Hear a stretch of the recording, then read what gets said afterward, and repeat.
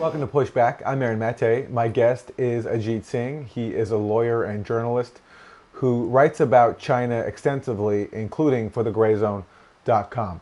Ajit Singh, welcome to Pushback. Thank you for having me. So, tensions now are high between the U.S. and China, and a lot of allegations being hurled in China's direction, including accusing China of covering up the outbreak of the coronavirus, of misleading the WHO, of the virus itself possibly being started not via animal to human transmission, but in fact inside a Chinese lab. Bret Baier's reporting tonight, if it bears out, shows that the Chinese Communist Party is responsible for every single death, every job lost, every retirement nest egg lost from this coronavirus. And Xi Jinping and his Chinese communist apparatchiks must be made to pay the price. That was an allegation spread across the political spectrum, including by President Trump. We're looking at it. A lot of people are looking at it. It seems to make sense. They talk about a certain kind of bat, but that bat wasn't in that area. So a lot of strange things are happening, but there is a lot of investigation going on, and we're going to find out. Chinese agents spreading disinformation, a lot of this stuff going on. But before we get into the specific allegations, I'm curious your overall thoughts right now on the climate of hostility and antagonism towards China that we're seeing right now. Yeah, I think there's been a noticeable escalation in anti-China hostility from the U.S. government, establishment, and corporate media in the past month or month and a half. At the beginning of the coronavirus outbreak, when the epicenter was in Wuhan, China, much of the vast majority of the presentation that we received was that China was reacting in an authoritarian or draconian fashion when it was implementing its lockdown measures in Wuhan and Hubei province. As the United States has had to deal with this virus on its own shores and has struggled to contain it in large part due to inadequate responses by the United States government and other levels of government, federal and state,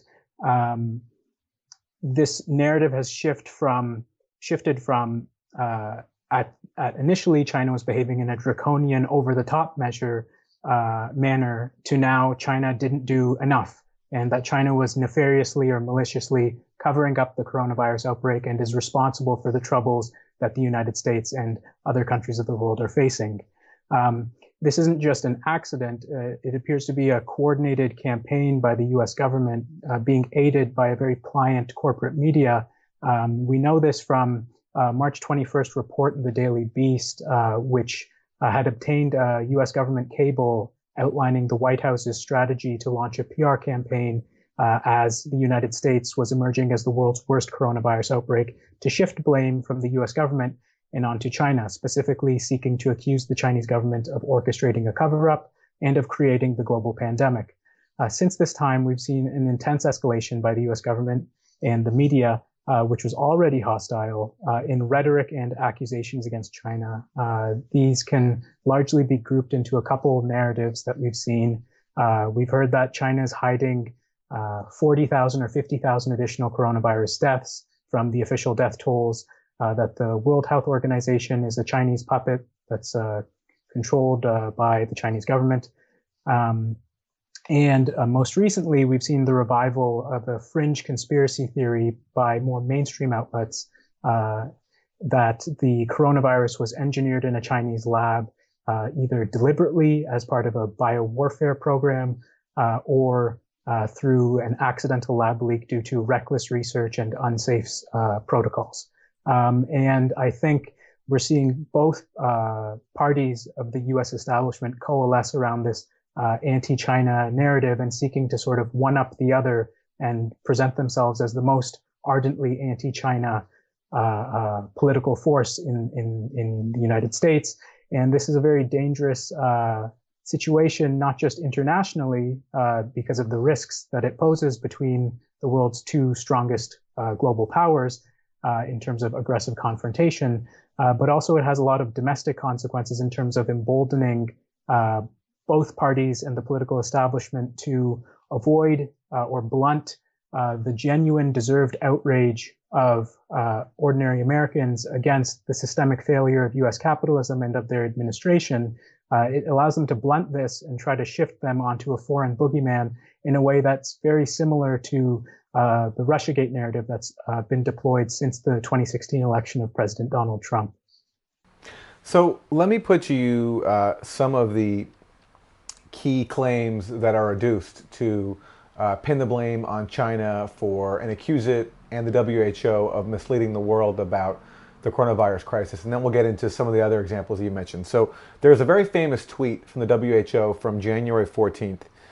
And it says this: preliminary investigations conducted by the Chinese authorities have found no clear evidence of human-to-human transmission of the novel coronavirus identified in Wuhan, China. So you see this tweet, Ajit, being produced a lot as a way to accuse China and the WHO of lying and claiming that there was no human-to-human transition of the coronavirus. How do you take that allegation? Yeah, it's gotten a lot of attention, particularly by the right wing, but also a lot of centrists and liberals to suggest that, yes, China and the WHO were either colluding to mislead the world about the severity of the coronavirus outbreak, or that China was duping the WHO. I think if we focus on the balance of evidence as opposed to the wording of a single tweet, it's pretty clear that this narrative is false.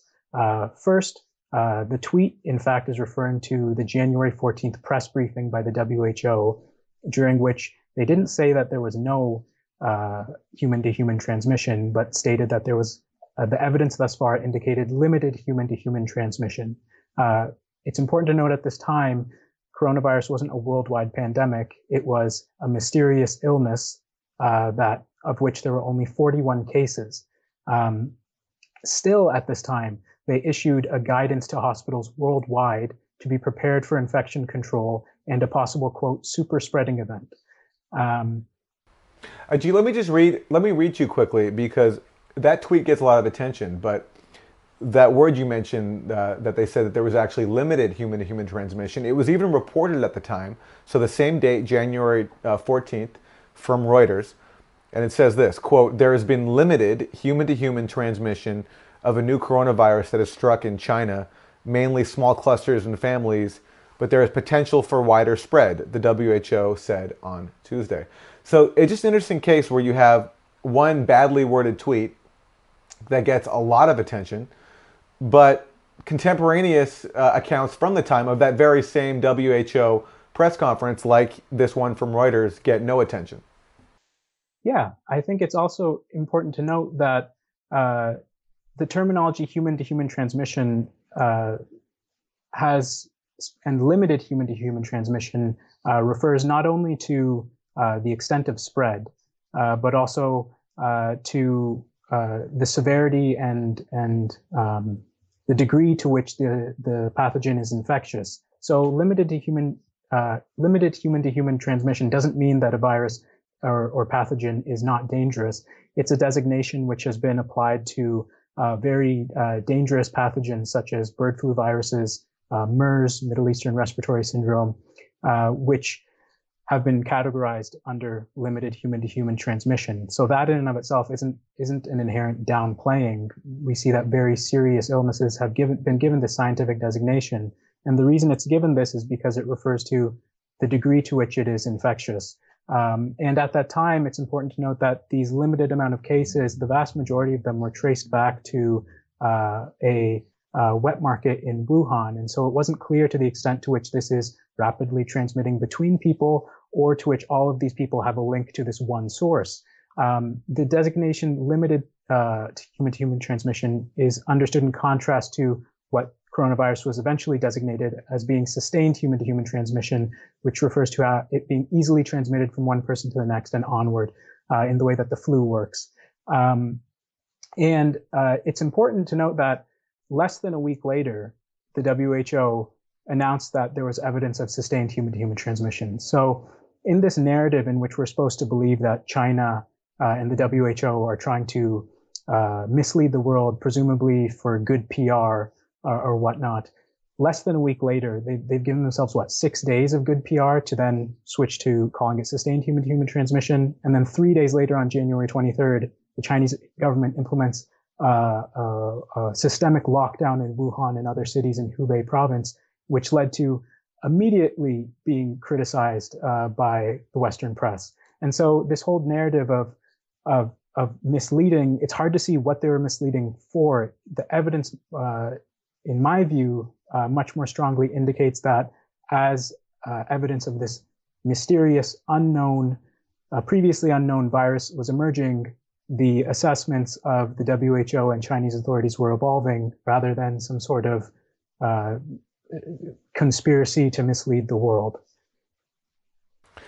And here's one more thing that gets missed that I think is very important, which is that according even to Secretary Azar, the U.S. government was informed by Chinese colleagues, not in February or late January about the coronavirus, but in fact on January 3rd. Azar said this at a White House press briefing back in March.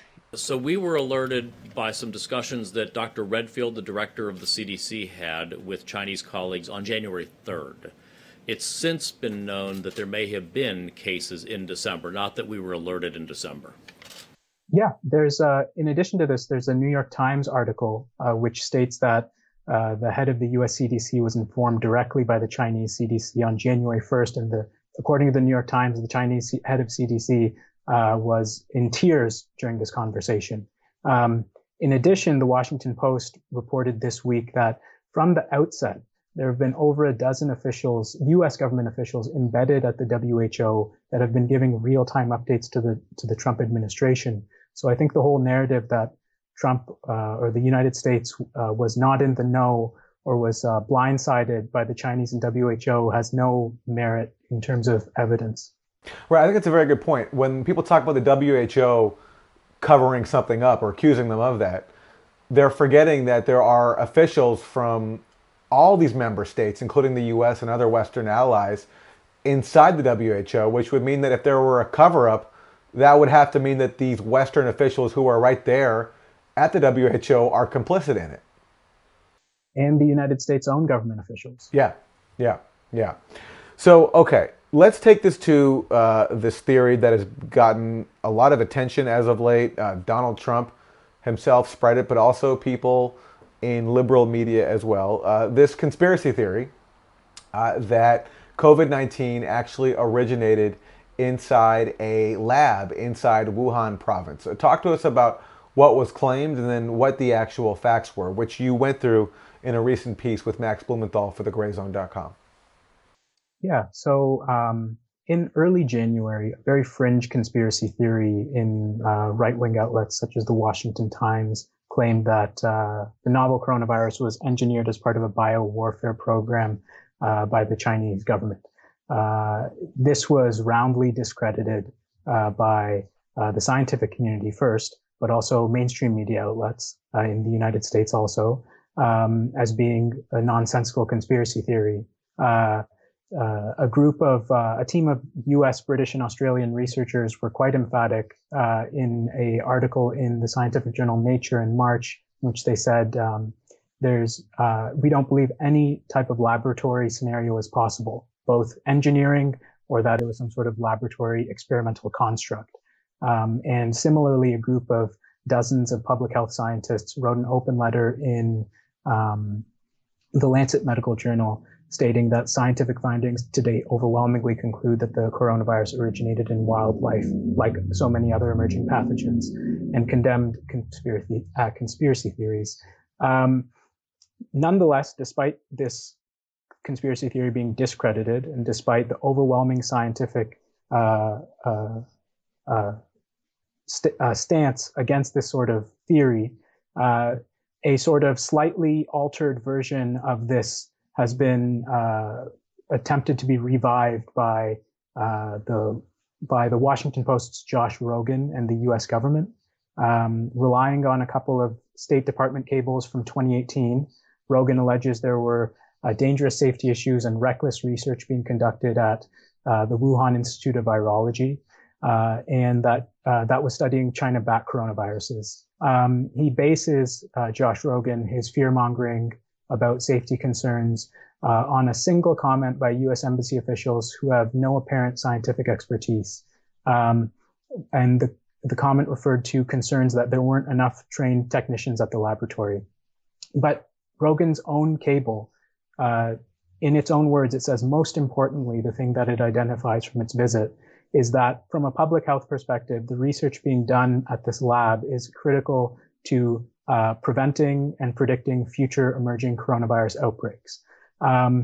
I think there's this idea that Rogan relies on, that this is some sort of shadowy lab doing reckless research, when in fact it has the highest international standard of biosafety precaution. And it's one of dozens of such facilities around the world. The United States has 13 of these types of biosafety labs as of 2013. And the goal of this research is not some nefarious, reckless purpose, but to understand, prevent, and treat these very deadly diseases. This biosafety lab was the product of not just Chinese initiative, but it was a Chinese-French joint collaboration. And technicians who worked there were trained not only in the United States, not only in China, but in the United States, Australia, Canada, and France before the lab became operational. They've published their training protocols transparently with the US CDC in a journal that the US CDC runs on emerging infectious diseases. And Rogan relies on this one comment in order to make this very damning claim, and he doesn't speak to any scientists, any virologists, epidemiologists, anyone with expertise in the area. Instead, he relies on the insinuations of anonymous Trump officials and someone he refers to as a research scientist, who in fact is a Chinese dissident with decades of backing by the US government and National Endowment for Democracy, who has no expertise in the area, but in fact teaches classes on blogging and internet freedom in China.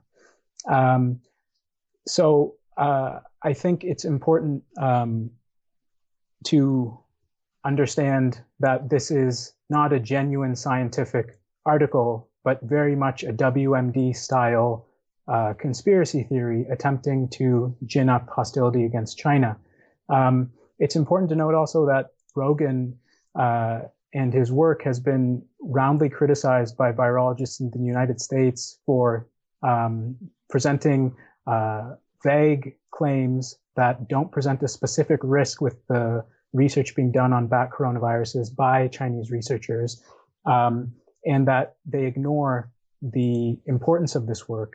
And in response to these criticisms that he didn't interview any virologists or scientists for his study, Rogan claims that he spoke to top virologists, but he refuses to include their comments in his article or indicate what they said.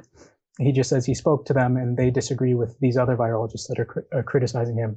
He's also explicitly refused to publish the State Department cables in full when asked to do so by scientists. I think it's important that we also recognize that the work being done there, there's no evidence that he provides that the work being done on coronaviruses is unsafe. He tries to smear the work of the head of the lab's research on bat coronaviruses, Shi Zhengli, and he cites a 2015 article in Nature which refers to a debate by scientists over the risks associated with certain research done with bat coronaviruses.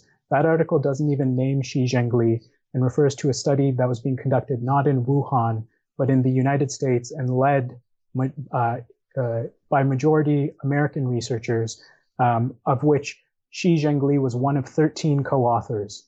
And so we can see that this is completely a speculative hit piece and not a substantive concern with safety issues in this lab. And it's very concerning that this article has not been met with any resistance by the so-called liberal resistance to Trump. We've seen Chris Hayes of MSNBC promote it. We've seen Yashar Ali of the New Yorker Magazine promote it, along with other liberal media members who are purportedly anti-Trump, they're helping mainstream this very fringe conspiracy theory, and that's very concerning to see. Yeah, I think Chris Hayes shared the article on Twitter and just wrote, "Yikes," which was my reaction to seeing Chris Hayes credulously share this article on Twitter without questioning it. Well, speaking of Russiagate peddlers, let's talk about the parallels here to Russiagate. So that lab theory is a very good example of a conspiracy theory. Sometimes conspiracy theories turn out to be correct. In this case, though, you've just laid out some of the reasons why it is very specious, to say the least, and you've detailed it even more in your piece with Max Blumenthal at thegrayzone.com.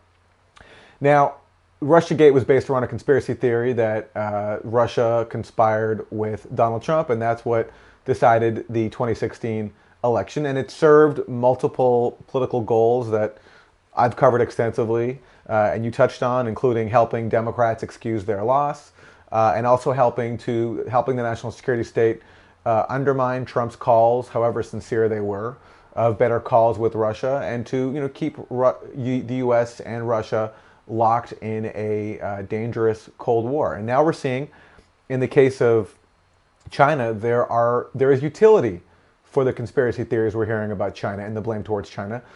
There is an imperative in maintaining tensions with China and keeping the very expensive but lucrative for military industry coffers Cold War going, and also for deflecting blame from the failures here at home that failed to adequately prepare for the coronavirus and stop its spread. So let's talk about these interests here. I want to read you a couple of things. There was a report by the Congressional Research Service written in December of 2019, just before the coronavirus crisis began. And it notes that under Trump, the U.S. has escalated what's called this shift towards great power competition, shifting its national security strategy away from fighting so-called terrorism, and instead engaged in great power competition, namely with Russia and China. And the Congressional Research Service says this, quote, "Department of Defense officials have identified countering China's military capabilities as the Pentagon's top priority." And since the coronavirus crisis has broken out, we've seen them capitalize on that, or at least pursue that goal. Recently, a report to Congress called from the Pentagon asked for $20.1 billion in equipment, and I'm quoting from the New York Times here, in equipment, exercises, and defense investments to counter China in 2021 and beyond. Ajit Singh, if you could respond to all this. Yeah, I think we're seeing an escalation of not a new phenomenon, but a long-standing bipartisan strategy of the United States that dates back to, at least in its modern iteration, the 2008 to 2016 Obama administration, which started off the pivot to Asia, which was the military pivot of U.S. naval assets to the Asia Pacific. This trend has been escalated under the Trump administration with, as you mentioned, this sort of identification of quote unquote great power competition taking over from quote unquote the war on terror as the now primary objective of U.S. national security. We've also heard statements at the recent, a number of statements identifying China along with countries like Russia as the principal threat of facing the United States. In November, at a NATO ministerial meeting, Mike Pompeo explicitly referred to the first Cold War and the victory of the so-called victory of the Allies against the threat of the Soviet Union. He explicitly referred to that with mention of now the threat facing, the primary threat facing the NATO allies and the United States being the Chinese Communist Party. I think there are a number of structural reasons for this, in addition to the narrow-minded or the narrow self-interests of like the military-industrial complex, or the self-interest of politicians to avoid criticism or to redirect attention towards a foreign enemy. I think, and we've seen even the U.S. left and critical voices unwilling to even acknowledge this, that China presents an impediment, not just at the level of a conflict between two equal powers, but it presents an impediment to the U.S. international strategy vis-a-vis a host of enemy countries. China, while an imperfect country, is distinct from the United States in a number of important ways, ways that are incredibly important for other developing countries. For example, Cuba, Venezuela, Iran, Syria. For many of these countries, which the United States attempts to, in the words of the Nixon administration, strangle or make the economy scream, China presents a source of financing, economic engagement, and diplomatic support, which is not conditioned upon that government implementing neoliberalism or implementing a change in government, as we've seen the United States attempt to condition aid to Venezuela with the Guaido situation. And so this undermines really the foundation of the U.S. foreign policy and imperialism. And so what we're seeing, I think the way that we should understand the current situation isn't some sort of escalation coming out of nowhere, but really the U.S. establishment and both parties seizing on this current crisis in order to advance an already existing agenda that they have, being new Cold War or great power confrontation or competition vis-a-vis China. And I think this is extremely disturbing, regardless of one's opinion on China, if we can bracket that for a second. It's incredibly disturbing for a number of reasons. One, it's revealing the incredibly low standard of evidence required to make pretty much any claim about China, as long as it's useful to U.S. foreign policy and U.S. agenda. As we've seen with this Rogan story or previous stories citing unnamed social media reports to claim that China's hiding tens of thousands of coronavirus deaths, a standard of evidence we would never accept for allied countries or for the United States itself. This first is disturbing because it's really ratcheting it up tensions in the United States towards China and hostility. A recent poll of Republicans and Democrats from a couple of weeks ago found that over 75% blame China for coronavirus, and over 50% say China owes reparations. That's a stronger position that they have than for reparations for African Americans for slavery, let alone even considering reparations for any country the United States has destroyed. And most recently this week, an even more disturbing poll, because it goes beyond just Republican and Democrat Party members, by Pew Research found that 2/3 of Americans now view China unfavorably. That's up from 47% just 2 years ago. 9 out of 10 adults view China as a threat, and 62% view China as a major threat. So this isn't just this obviously is a concern in terms of peace and international confrontation and all the fallout that could have, but also it's a very dangerous from a domestic perspective, I think, for ordinary working Americans and for progressive-minded Americans. We're seeing it's already empowering the right-wing, center-right, and far-right to weaponize anti-China sentiment for nefarious ends. We're already seeing a dangerous rise in racist hate crimes against people of Asian descent across the U.S. We saw the anti-quarantine protesters telling healthcare workers to, quote, go to China if they want communism.